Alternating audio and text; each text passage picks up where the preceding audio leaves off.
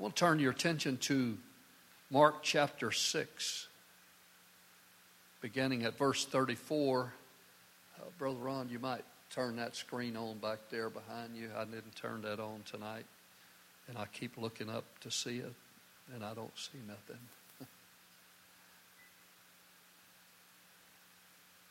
The scripture said, and Jesus, when he came out, saw much people and was moved with compassion toward them, because they were as sheep not having a shepherd, and he began to teach them many things.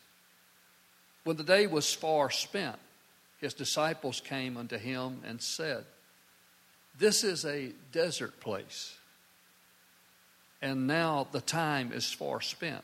Send them away, that they may go into the country round about, and into the village, and buy themselves bread, for they have nothing to eat. And he answered and said unto them, give ye them to eat. And they said, shall we go buy? Shall we go to Walmart, Market Basket, and buy 200 penny worth of bread and give them to eat? We addressed this scripture Sunday morning, but I felt to go back to it today. He said unto them, how many loaves have you? Go and see. And when they knew, they said, 5 and 2 fishes. And he commanded them to make all to sit down by the companies upon the green grass. They sat down in ranks by hundreds and fifties. And when he had taken the 5 loaves and the 2 fishes, he looked up to heaven and blessed and brake the loaves and gave them to his disciples to set before them. And they did all eat and were filled, and they took up 12 baskets full of fragments and of the fishes, and they did eat of the loaves. They that did eat of the loaves were about 5,000 men. 5 loaves, 2 fish wouldn't feed this crowd. Unless it was a big fish. But the scripture tells us it was a boy's lunch. It had to be something miraculous to happen in order for the need to be met. There had to be without a doubt, a move of God in order for this to be accomplished. And so, how does it happen? Jesus prayed. He prayed to the God that could answer a prayer that size. Now that's a big prayer.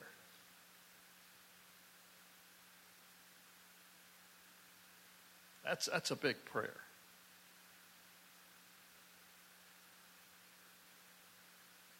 We pray all kind of prayers, don't we?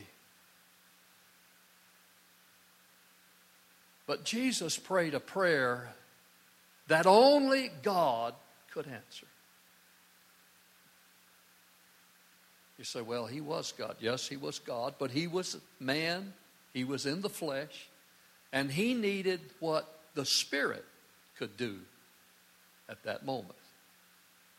And so he prayed that God Almighty would open up the heavens, would multiply the bread in his hands. And when he prayed, what did he do next? What did he do next? Scripture said he broke it. You see, when we pray, then we need to take action. Action based on what we have asked for, what we believed will happen, and he began to peel the bread off. I'm not sure exactly what happened at that moment, Brother Joe, but was it that he gave a piece of bread to John and to Philip, and then every time they passed out? I'm not sure. I'm just about positive Jesus didn't break off a piece of bread for everybody in the crowd.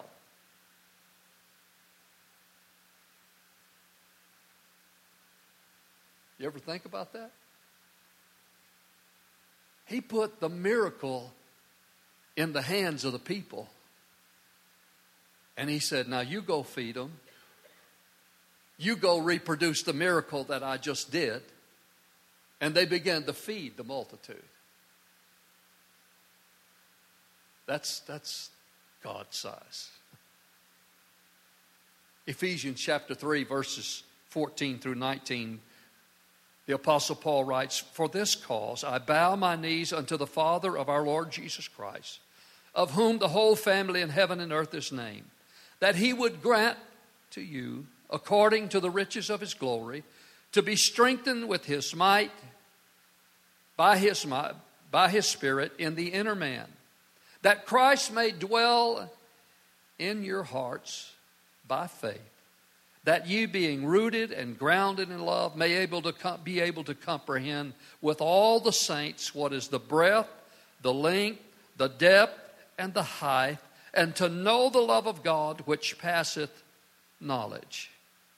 You might be filled with all the fullness of God." I remember, I don't remember a whole lot about making good grades in school. I just know I did early on. But along about the 6th grade, I somewhere was impressed that being a smart student was a sissy thing. And I set out to prove that I wasn't a sissy. And so by the time I finished the 6th grade, they just pushed me to the 7th. Because I don't really think I passed. I used to remember how many F's I had on my report card that year. I mean, that was going from grades 1 through 5 being on the honor roll. But I decided I wasn't going to be a sissy. I was mixed up, yeah, I agree. I made it through the 6th grade. The 7th grade, my teacher, Mr. Karam, said, if you keep going like this, you're not going to pass the 8th grade. And he was a true prophet. I kept fooling around and I didn't pass the 8th grade. I repeated it. Made it through the 9th grade, made it through the 10th grade. In the 10th grade, I had a wake-up moment. And I said, I can do this. But you know, I opened up my notebooks and it was late in the year and my notebooks were blank.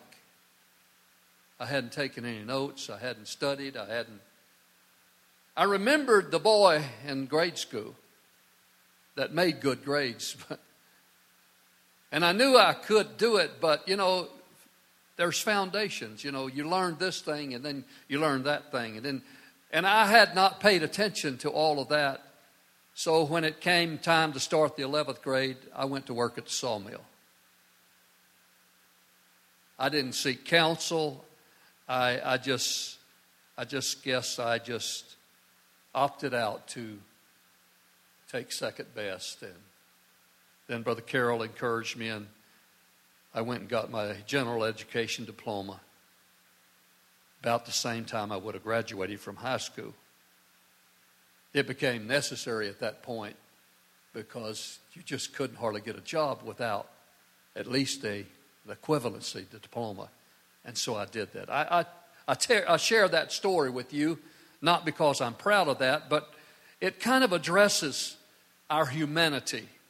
That often we just accept second best. We settle for much less than we could have.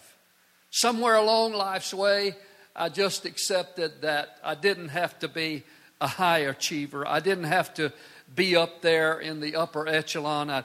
I decided to walk a lower path.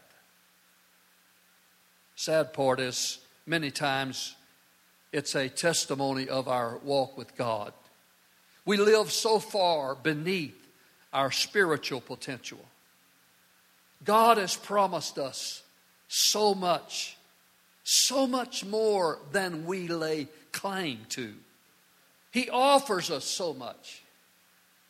We find it evident in our faith. We find it evident in our witness. It's evident in how we feel about ourselves. But it's especially evident in our prayer life.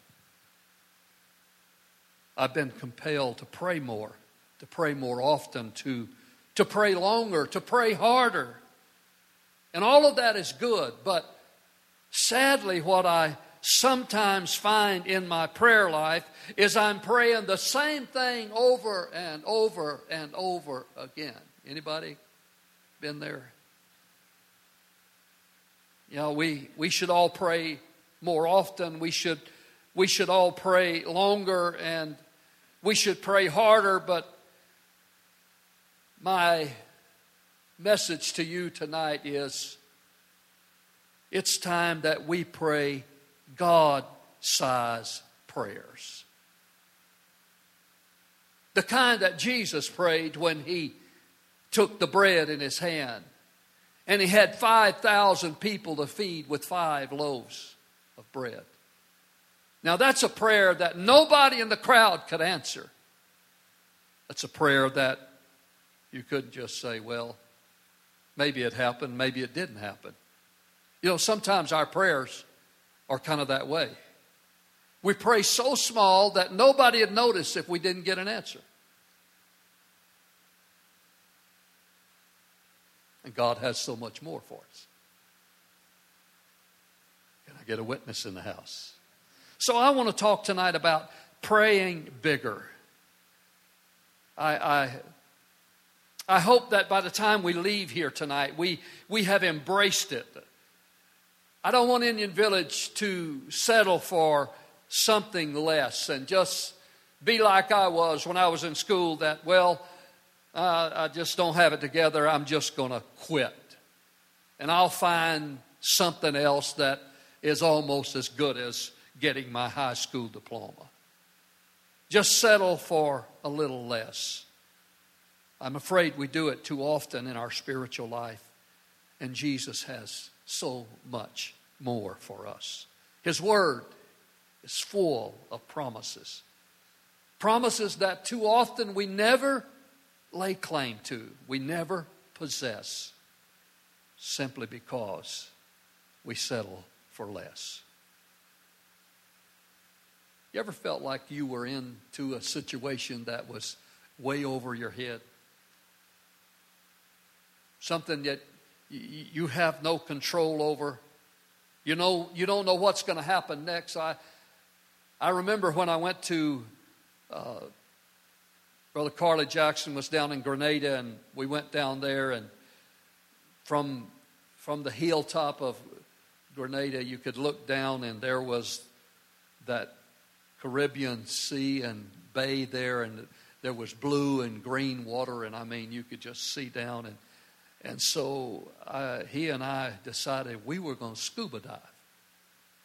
And man, I had always dreamed of that.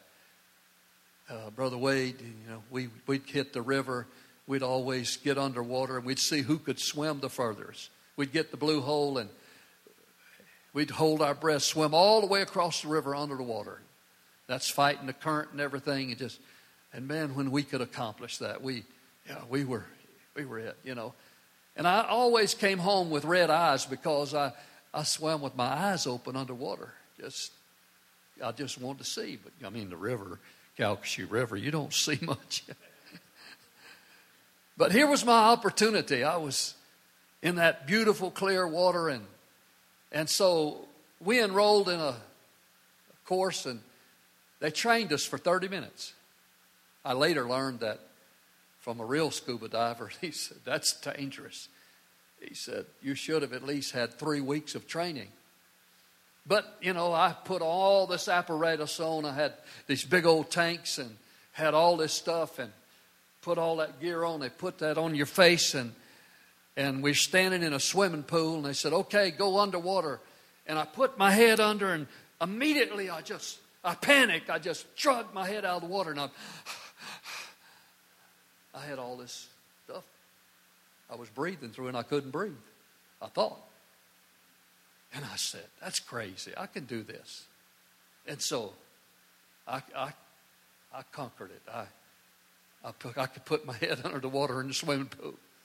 And we did that, and we did the 30-minute training. And so we got on a boat, and we went out, and they said, okay, this is where we bail off the boat. And so we fell out into the water, and we're swimming.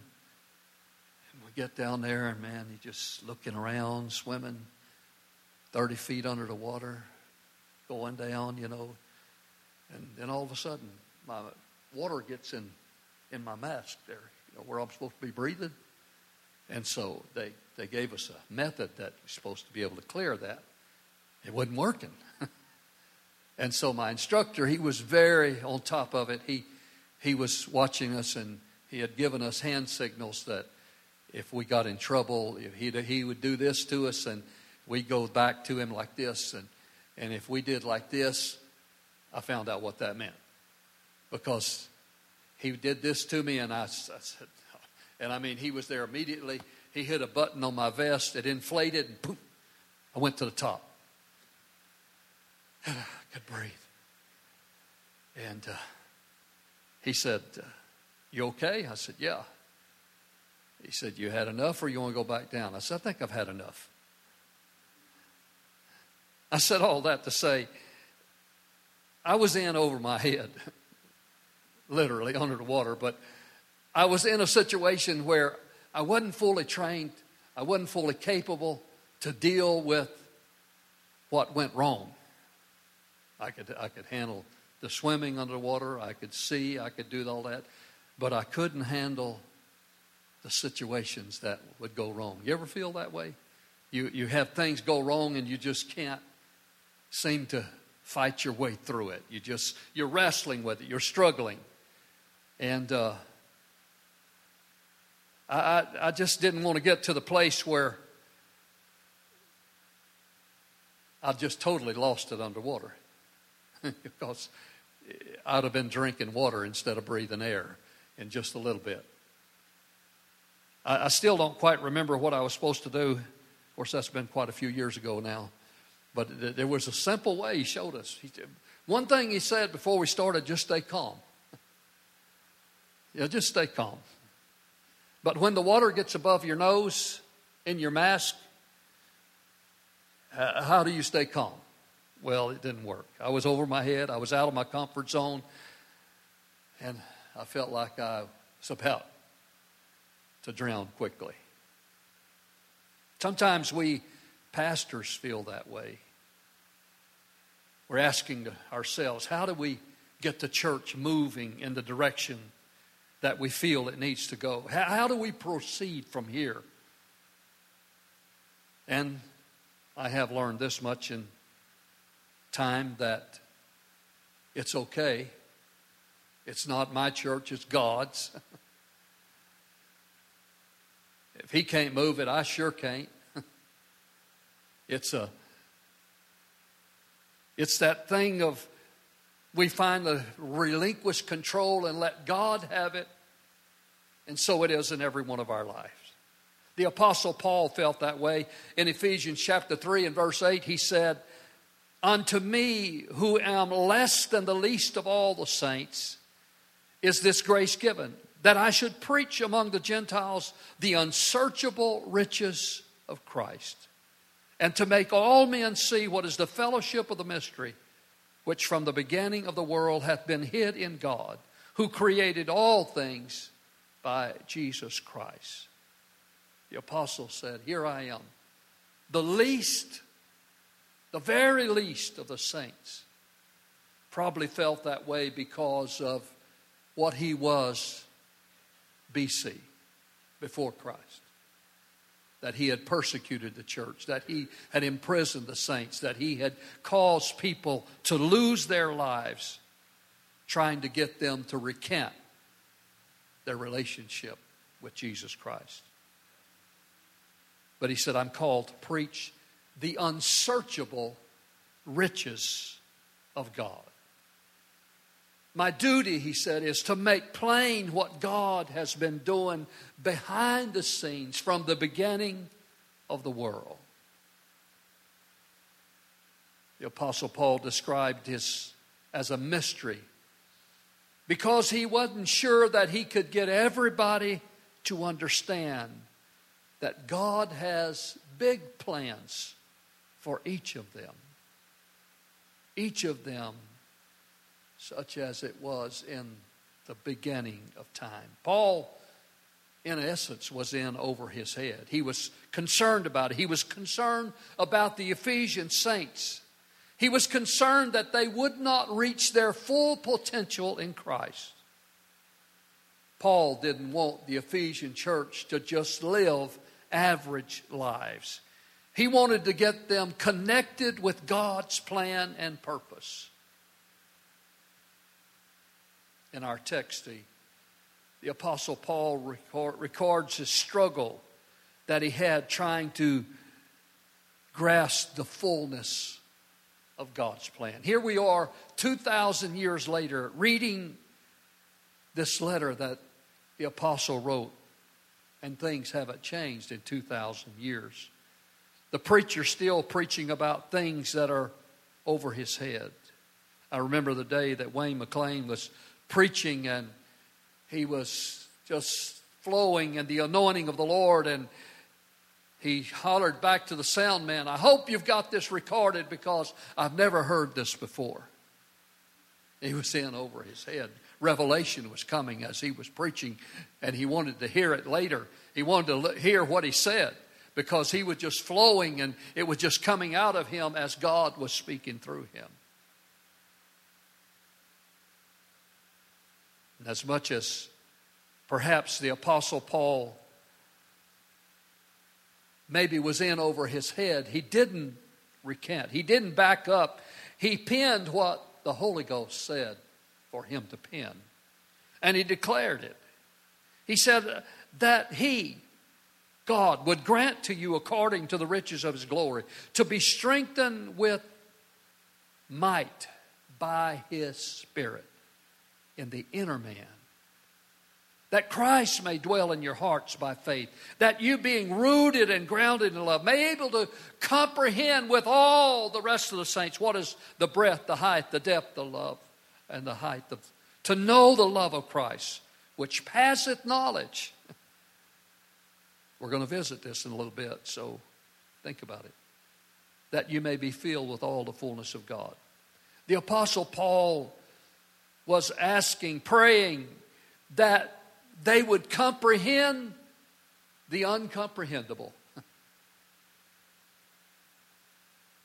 That's what he was asking. It was a big prayer. He was not praying small prayers. He was praying a big prayer. He said, I want you to know, God, how big he is. The prophet Isaiah said, don't you know that he sits on the circle of the earth? He said that men are as grasshoppers. How big is your God? How big is God in your mind? The psalmist David said, oh, magnify the Lord with me. Make him big. You'll never make him big as he is because we don't have the comprehension. We don't have the full knowledge. But should we sit here and say, because I don't have it, this is as far as I'm going? Or should we be, as the apostle was encouraging, that he said, I'm praying this kind of prayer, that you could comprehend the uncomprehendable God, that you could know the unsearchable. He said it's unsearchable, but I'm praying that you could search it out. In the human level, you can't know it, but in the spiritual dimension, you can know it. Praying God-sized prayers. He said, I'm praying that you will go into an area that it's unknowable, but I'm praying that you'll know it. Can you know the love of God? Its breadth, its height, its depth. How big is God? How wide His vast domain? How big is He? Have you taken a journey to the west, to the east, to the height, to the depth of God? Have you pursued Him? You can. The Apostle Paul said, I'm praying that you take the journey. I'm praying that you go that way. You see, you can't obtain the unthinkable. But the apostle says the Spirit is motivating us. Holy men of old spake, wrote, as they were moved by the Holy Ghost. So the apostle was moved by the Spirit to push the Ephesian church. And since the letter was preserved for us, it's our letter as well. And he's pushing us into the unthinkable, into the impossible, for us to quest, for us to lay hold. Paul was praying God-sized prayer. He joined ranks with Jesus when Jesus looked up with 5 loaves and 2 fishes and 5,000 people to feed and said, God bless this.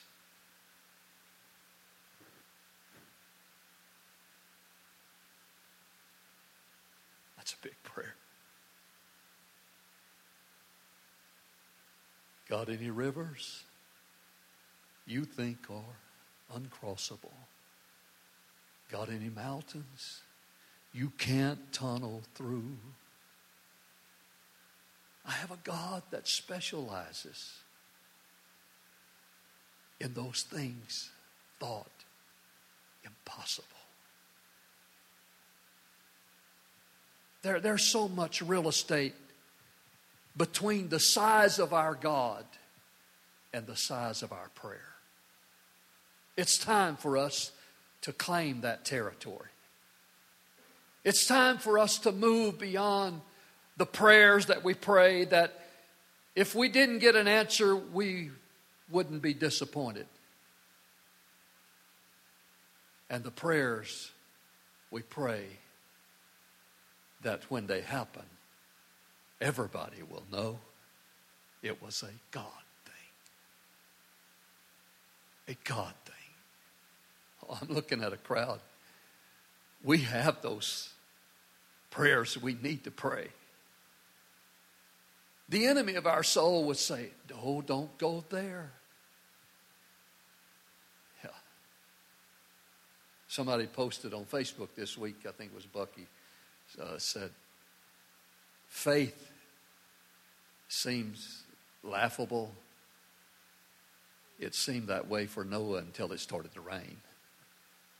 You know, he believed it was going to happen. He built the boat because he believed it was going to happen. Nobody else believed it. They thought he was dumb, stupid. But then it rained. And so when we pray those kind of prayers and we share them, we may get laughed at. We may get ridiculed. But when the answer comes, everybody will know, to God be the glory. A text was shared with me today. I rejoiced in it. I commended the man that wrote the text, but I concluded it with, to God be the glory. It was an area of prayer that we had been together in. And he was testifying how the prayers were being answered. And I rejoiced with him. But it was God that got the glory. I think we need to step into an area for God to get some glory. He has put the situation in our life. He has put the circumstance in our life. He's just there waiting for us to do the praying, to speak the word, to declare, God, I believe you're going to do this. 1 Corinthians 2:5, the Apostle Paul writes to the Corinthian church.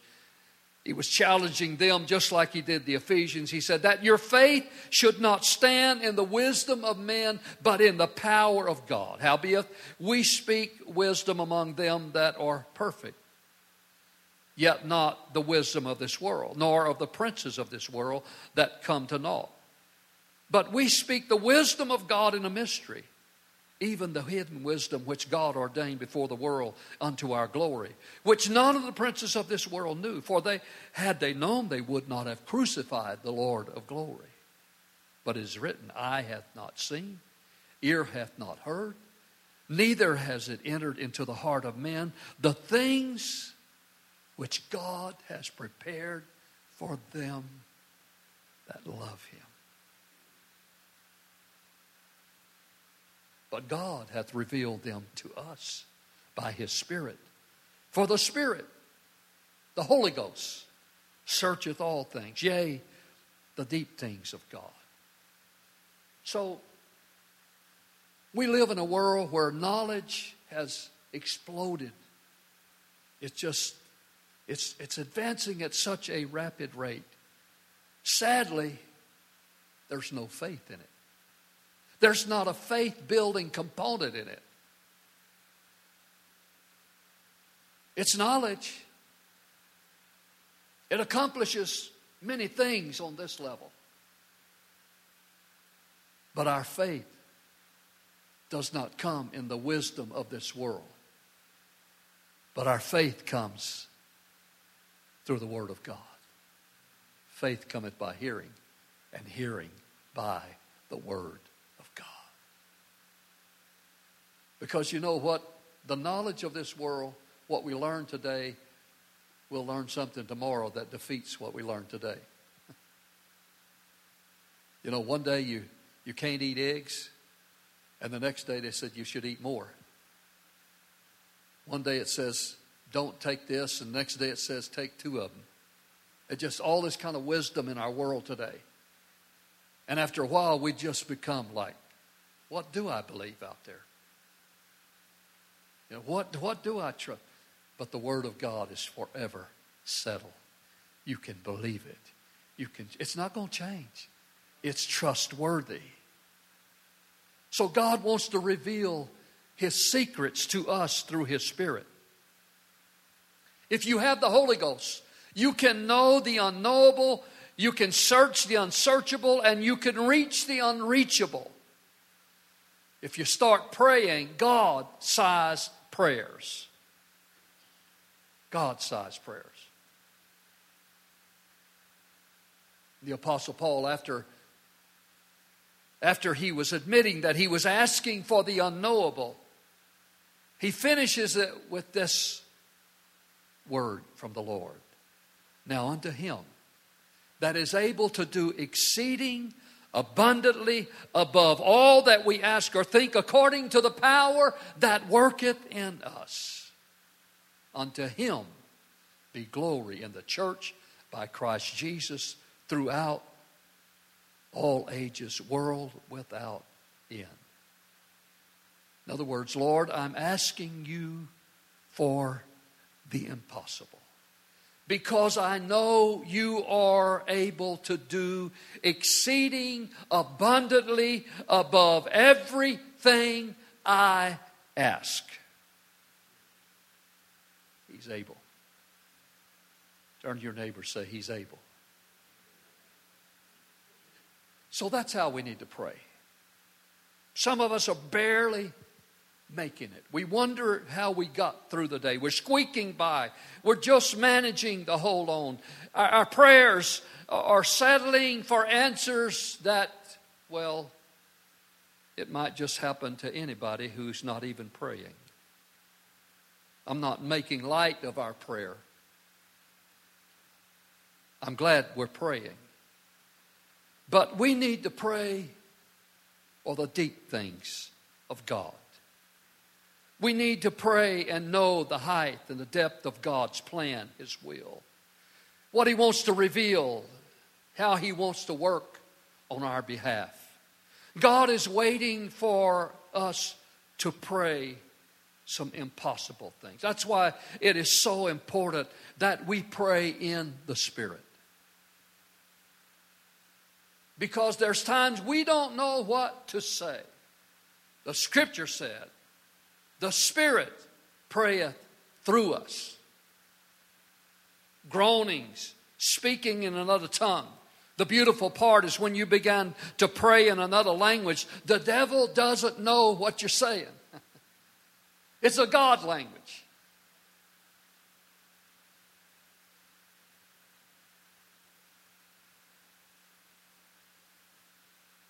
I hope to play Brother Darrell Weber's message that he said, let's have a Pentecost. And I think he said the statistics show that 1 in 5 Americans speak in tongues. I'm talking about a spiritual experience. So don't ever be embarrassed about your tongue talking experience. There's a world outside of Pentecost that is hungry for it and reaching for it. And if we're not careful, we're going to fold our hands and become denominationalism. I almost called it for what it was, dominationalism.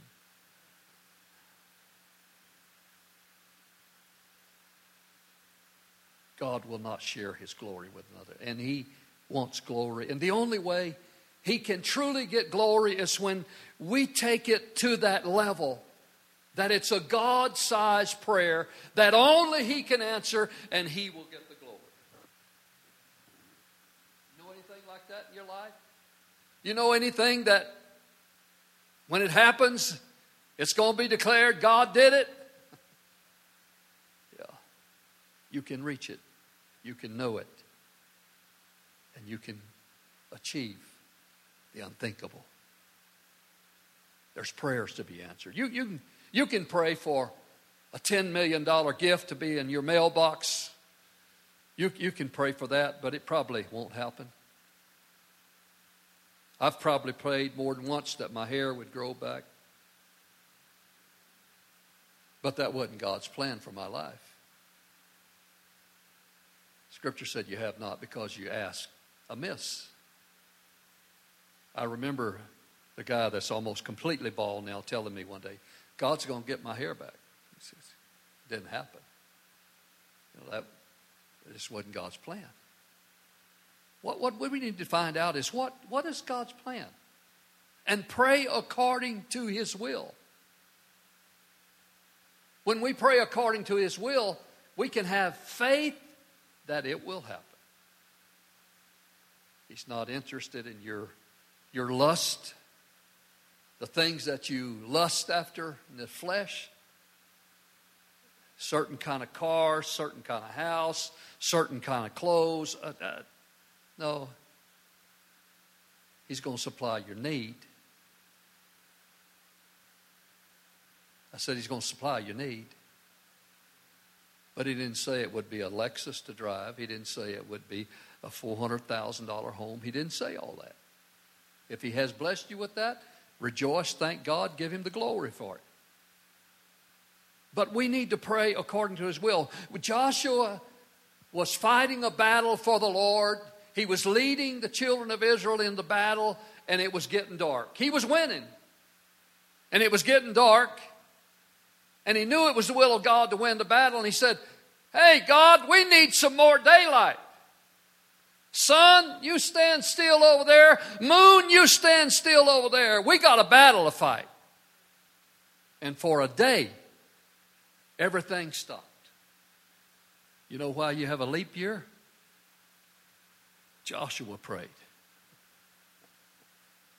It had to be put in the calendar. That's the only way they could make it fit. But Joshua was praying according to the will of God. Also in that increment is there Hezekiah's prayer. When he prayed, the prophet said, well, what do you need for a sign from the Lord that God's going to really do this in your life? He said, well, if I prayed for the sun to move forward on the sundial, he said, if I prayed for it, that wouldn't be too big a thing. So have God move it back. I forget, 6 degrees, something like that, he said. And so it happened. God moved it back. And so when they work with our calendar and time, they have to make allocations for Joshua's prayer and Hezekiah's prayer. What kind of prayer are you praying?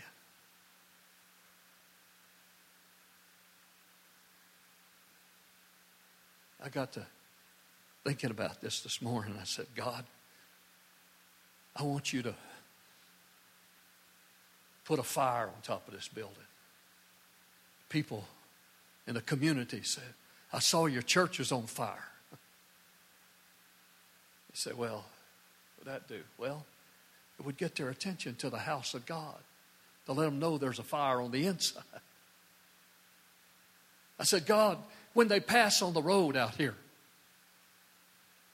make them come back and drive through it again to see. What was that I felt? I felt something. I remember when Irv and Hazel came to church. They were backsliders from the St. Paul Church. We were in Bloomington. It's probably, 30, 45 minutes from Bloomington to St. Paul Church there. They were living in where we started the church, and they would drive by the church, and they said they felt something drawing the pull that was there. We was praying, God, let your Spirit get out in the street. Let your Spirit be out there and draw them in. And so they came in, and God renewed them in the Holy Ghost. Hazel was a district superintendent's daughter in Florida, and she had gone away from God many, many years ago, cold, hard.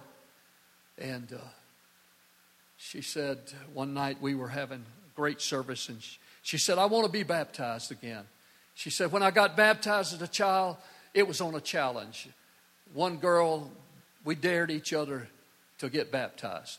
They were about 9 years old. And so she said, I wasn't going to be outdared. I got baptized. She said, I want to get baptized.